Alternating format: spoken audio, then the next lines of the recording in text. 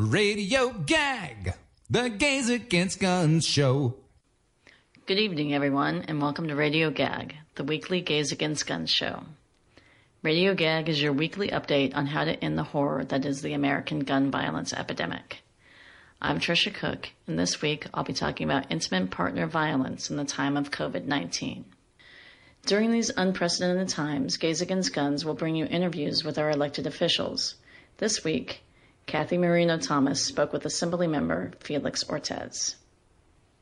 Hello, everybody. This is Kathy Marino-Thomas from Gays Against Guns, and today I am joined by Assembly member Felix Ortez. How are you today? I'm doing well. Thank you for having me on your program. Thank you for visiting us. Let's start by letting our listeners know what district you serve and what part of the state. I represent the 51st Assembly District. That is a southern part of Brooklyn, including the communities of Red Hook, Greenwood Heights, South Rock Pass Slope, Sunset Park, Borough Park, Bay Ridge, and a little piece of Boron Hill. And how are you and how is your district doing during this pandemic? Well, let me just say that it's a lot of sadness in my district. 34% of the Hispanics are the ones who are dying as consequences of the coronavirus. Today was reporting a 10% additional to it. So this is really getting very scary.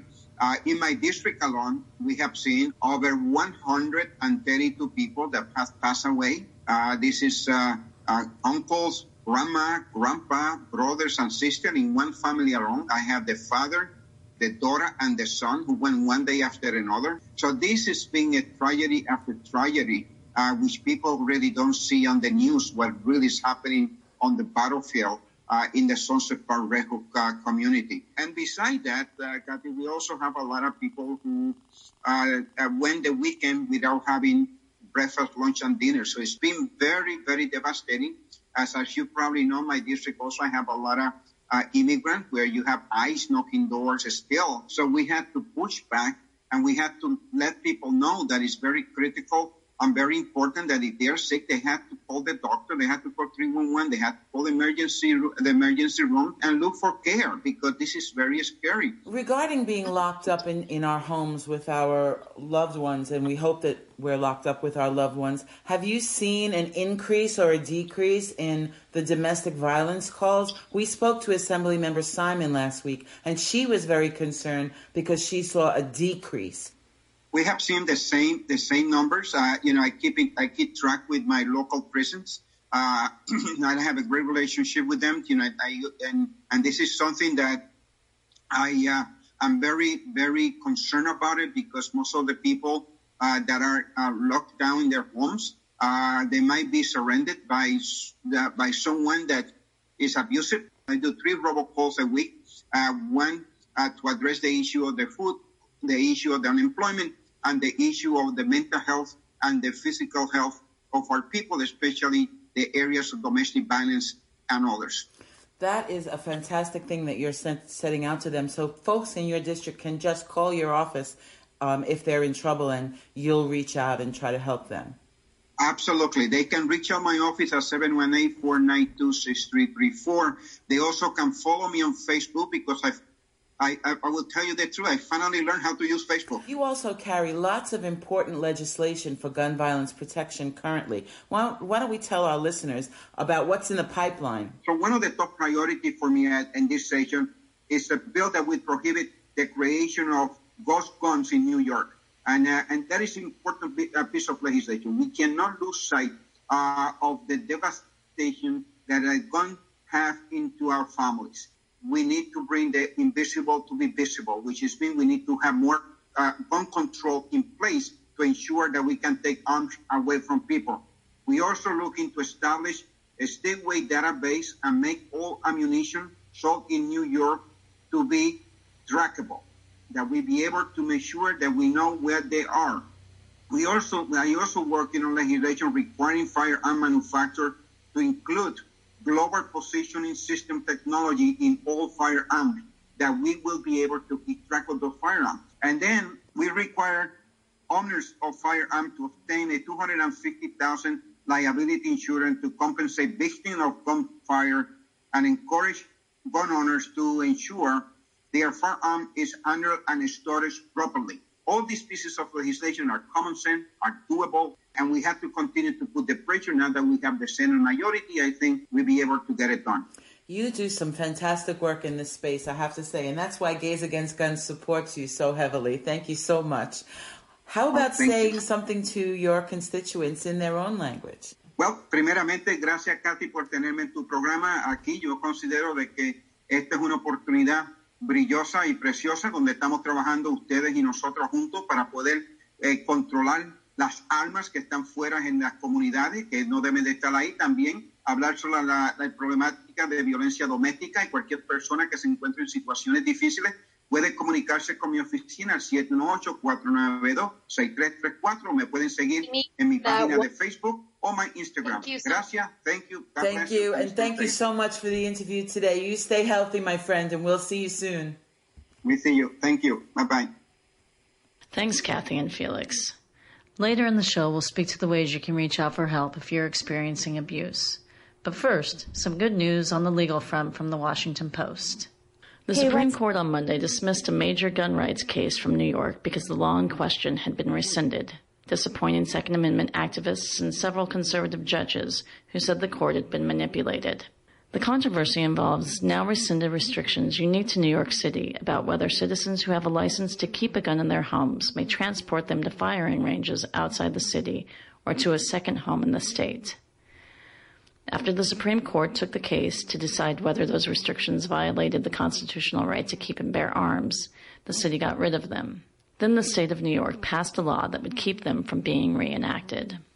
The unstated purpose of both the city and state actions might have been to make the case moot and deny conservatives on the court a chance to explore whether there is a right to carry a gun outside the home. The majority opinion said that the case was moot, and the arguments made by plaintiffs to try to keep it alive were too late. Chief Justice John Roberts appeared to be in the majority, along with Justices Ruth Bader Ginsburg, Stephen Breyer, Sonia Sotomayor, and Elena Kagan. The arguments in December on the New York case were the first time the court had considered the limits of gun control measures since the retirements of Justice Anthony Kennedy, who played a pivotal role between conservatives and liberals on such cases. But most of the discussion involved questions about whether the court still had a live controversy because the restrictions were no longer on the books. The lawsuit was brought by the New York State Rifle and Pistol Association, an affiliate of the National Rifle Association. The case reached the Supreme Court after the U.S. Court of Appeals for the Second Circuit ruled for the city. This was such an incredibly important ruling for the GVP movement. The NRA and their allies were pushing for a radical interpretation of the Second Amendment that would have put the most basic gun safety laws at risk. It's a huge victory for all of us fighting to end gun violence. So thank you, Washington. Each week at this time, we remember and honor a person whose life was taken as a result of gun violence. Tonight, Sunny Moon honors the life of Terry Dupuy. On Easter Sunday, 50-year-old Terry Dupuy was shot and killed by his 19-year-old son Eden with an AR-15. Eden then killed himself with the same gun. This happened in Marksville, Louisiana. I went to high school in Louisiana with Terry and stayed in touch with him through the years on Facebook. He occasionally interacted with me on non-political posts through the years. He was a Grammy-nominated audio engineer and producer, and Terry's talents influenced the musical landscape of Acadiana and beyond. I later learned from my other high school friends that there were some concerning warning signs, as there usually is, and they did what they could do to help. According to a public Facebook post by Eden's mother, Terry had been struggling with alcoholism for some time and an undiagnosed mental health neurological issue. When COVID-19 hit their area, Terry started to lose touch with reality and talked about the apocalypse and started carrying guns and stockpiling food. The son Eden struggled with depression himself and was autistic, so it was very hard for him to socialize. And his world was the gamer world, and he essentially lived online. So the two of them lived together, struggling with their mental health issues in the setting of the COVID-19 crisis. Also, Eden had bought an AR-15 several months earlier, which the mother disapproved of, but Terry had reassured her that he was making sure that Eden was being taught to be a responsible gun owner. Eden's mother noted that he struggled to get people to hire him because he was different, but he could buy a semi-automatic weapon without a problem.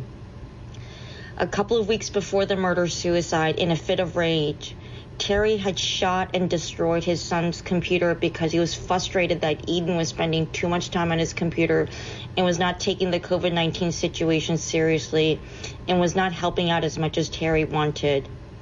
Terry bragged about shooting his son's computer in a local Facebook group for our high school. And when some of my friends learned about what Terry did, they reached out to local law authorities because they were concerned that the situation would escalate. In a state with no red flag laws and a state that highly values gun culture, the guns were not removed from the home, and so now there are 2 dead people. Thank you, Sunny. This virus is brutal. The instability and fear it's created has led to an increase in both self-inflicted gun deaths and intimate partner murders. One of the areas that often gets overlooked in times of increased instability at home is the effect it has on the children in the house. This week, Virginia Vitzthum spoke with Tiffany Carter, project manager at Joe Torre's Safe at Home Foundation, an organization that helps find safe spaces for children exposed to violence in their homes. Hello, I'm here with Tiffany Carter, Vice President of Programming at the Joe Torre Safe at Home Foundation. Tiffany, can you tell me a little bit about what Joe Torre, its history and what it does? Absolutely, and thank you so much for having me here and having me join you today. So the Joe Torre Foundation was actually founded in 2002, and it was founded by Joe Torre and his wife, Allie, in response to Joe's history of childhood violence exposure. So as a young child, Joe grew up in a home where there was domestic violence between his parents. And as an adult, he really started to better understand the impacts of his violence exposure on his functioning and on his life choices.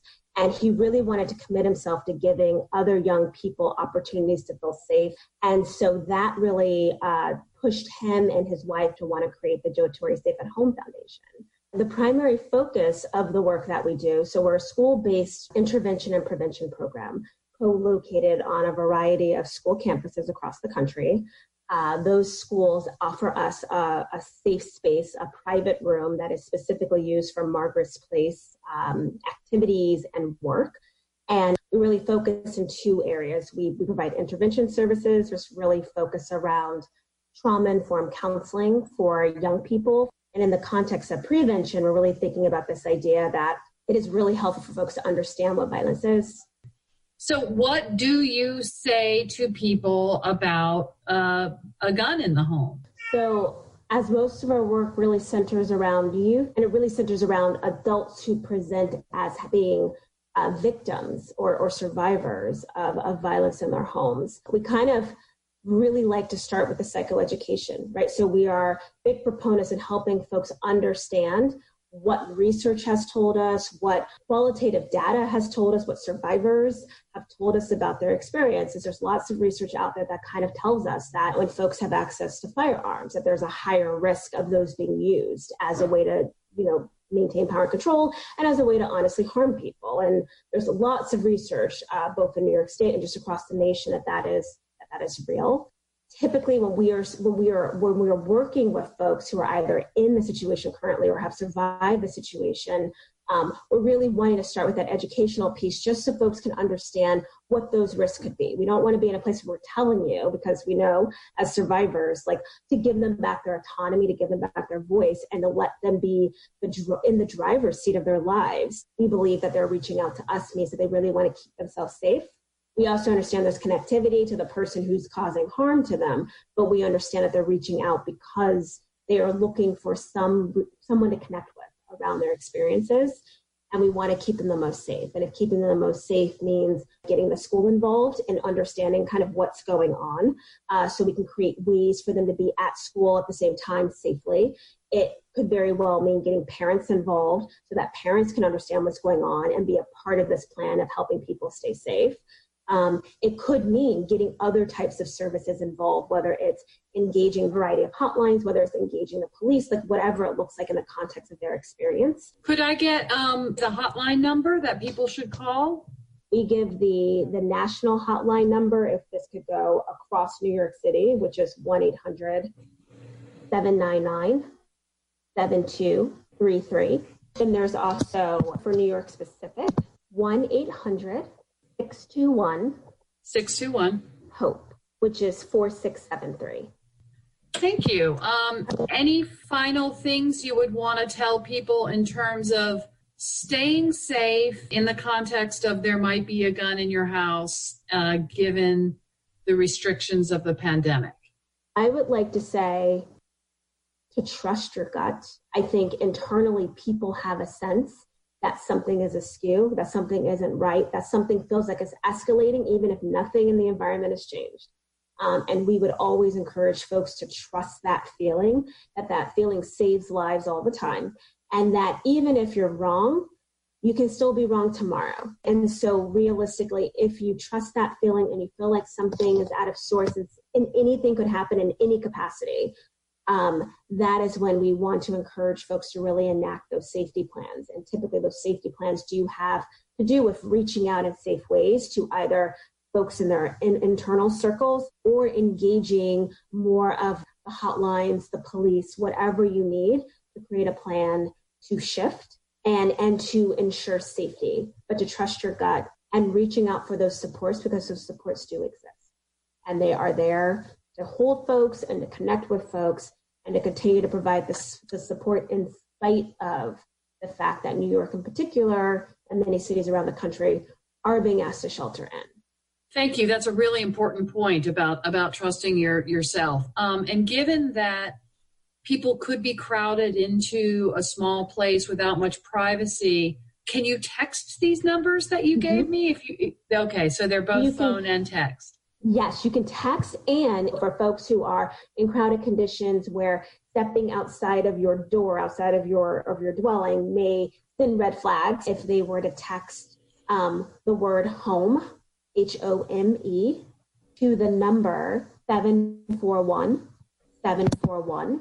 There are advocates who will connect with you immediately, check in with you about what that crisis is, and support you appropriately in getting connected further outside of the spaces of your walls. These are really good resources, really useful to just hear about the psychology of all this and minimizing risk. So thank you so much for talking to us here at the Gays Against Guns. Thank you so much for inviting me. This was great. All right. Be safe. You too. You as well, Virginia. Have a great day. You're listening to Radio Gag, the Gays Against Guns show, here on listener-sponsored commercial-free radio WBAI. We are here every Tuesday evening at 6:30, bringing you the latest from the gun violence prevention movement. Tonight's show is about coronavirus and domestic violence. So what do we do when being away from our home puts us at risk? Governors and mayors from all over the country have directed people to shelter in place. At the moment, California is under a safer at home directive. The executive order from Michigan's governor is titled, Stay Home, Stay Safe. For millions of people who live with abusive partners, this language may ring hollow. Indeed, for a sizable portion of the population, home is a very unsafe place. Over the past month and a half, as most of the country has retreated into their homes and America's medical systems have become increasingly overrun, victims have seen their options for recourse dwindle. Many are trapped 24/7 with their abuser. Some have the additional strain of children at home. They cannot reach out for help because they are never alone. People who have been beaten by their partners are weighing whether or not to go to the emergency room and put additional pressure on medical workers who, needless to say, already have their hands full. Furthermore, many victims may be health workers themselves, the majority of whom are women. A recent study published in BMC Women's Health Journal found that 45% of healthcare professionals had experienced domestic abuse out of a pool of nearly 500. More comprehensive statistics from the National Domestic Violence Hotline's webpage show that nearly 3 in 10 women and 1 in 10 men have been victims of rape, physical violence, and stalking by a partner.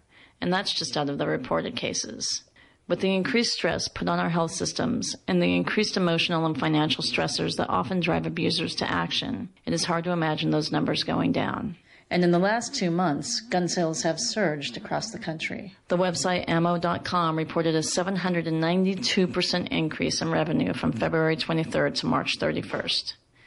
The increased flow of guns and ammo into households during this crisis is particularly worrisome for victims of domestic abuse. According to Everytown for Gun Safety, when abusive partners have access to firearms, they are 5 times more likely to kill their female victims. This pandemic has thrown everybody's life into a hodgepodge of chaos, uncertainty, and depression. This is especially true of victims of domestic abuse. If you are a victim, the National Domestic Violence Hotline is available 24/7 to both calls and live chats. You can reach the hotline at 1-800-799-7233 or online at thehotline.org. If you feel that you are not in a safe position to reach out to the hotline, consider asking a trusted friend or family member to make a call on your behalf. In the case of an emergency, call 911. The website, futureswithoutviolence.org, has a comprehensive list of resources for people who are coping with abuse and trauma in their households. And if you are not personally a victim, but know somebody who is, reach out. Ask them how they are doing and if they need anything. Help them feel less alone during this crushingly lonely time. When you feel like throwing up your hands and giving up, reach out to family, friends, neighbors, your local pharmacy, anyone who can make a call for you if you can't. Remember, this epidemic won't last forever, and there is help out there. To find out more about becoming a member of GAG, please go to gaysagainstguns.net or follow us at Gays Against Gun New York on Facebook and Instagram, or GAG No Guns on Twitter. You're also welcome to join us at our meetings that take place via Zoom. Our next online meeting is a week from Thursday, May 7th at 7 p.m. Eastern Time. Gaggers from all over the country have been joining these online calls and joining in on all of the actions we've been planning. For more information about how to attend this week's GAG online member meeting, check us out on social media. I'd like to end the show by giving some huge hell yes to Tiffany Carter, Felix Ortez, and all of the essential workers out there showing up to deliver our food, drive our buses, and fight this virus. Thank you. Hell yeah. And thanks for listening. We'll be back next Tuesday and every Tuesday evening at 6:30. Don't forget, you can listen to our previous shows anytime on the WBAI website or on any major podcast platform. And now, our fabulous political singing quartet, Sing Out Louise. Oh yeah, we'll tell you something. We got you on the run. If you are an abuser, we want to take your gun. We want to take your gun. We want to take your gun. Oh, please say to me, you had your background check. 'Cause when you fail your test, well, what do you expect? We want to take your gun. We want to take your gun. And when you go off, we feel sickened inside. You can't keep shooting random folks while they hide, while they hide, while they hide. Oh yeah, we'll tell you something. We got you on the run. If you are a felon, we want to take your gun.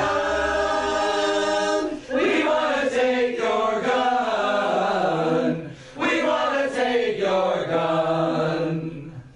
When we disarm you, we feel happy inside. If we prevent just one mass shooting, no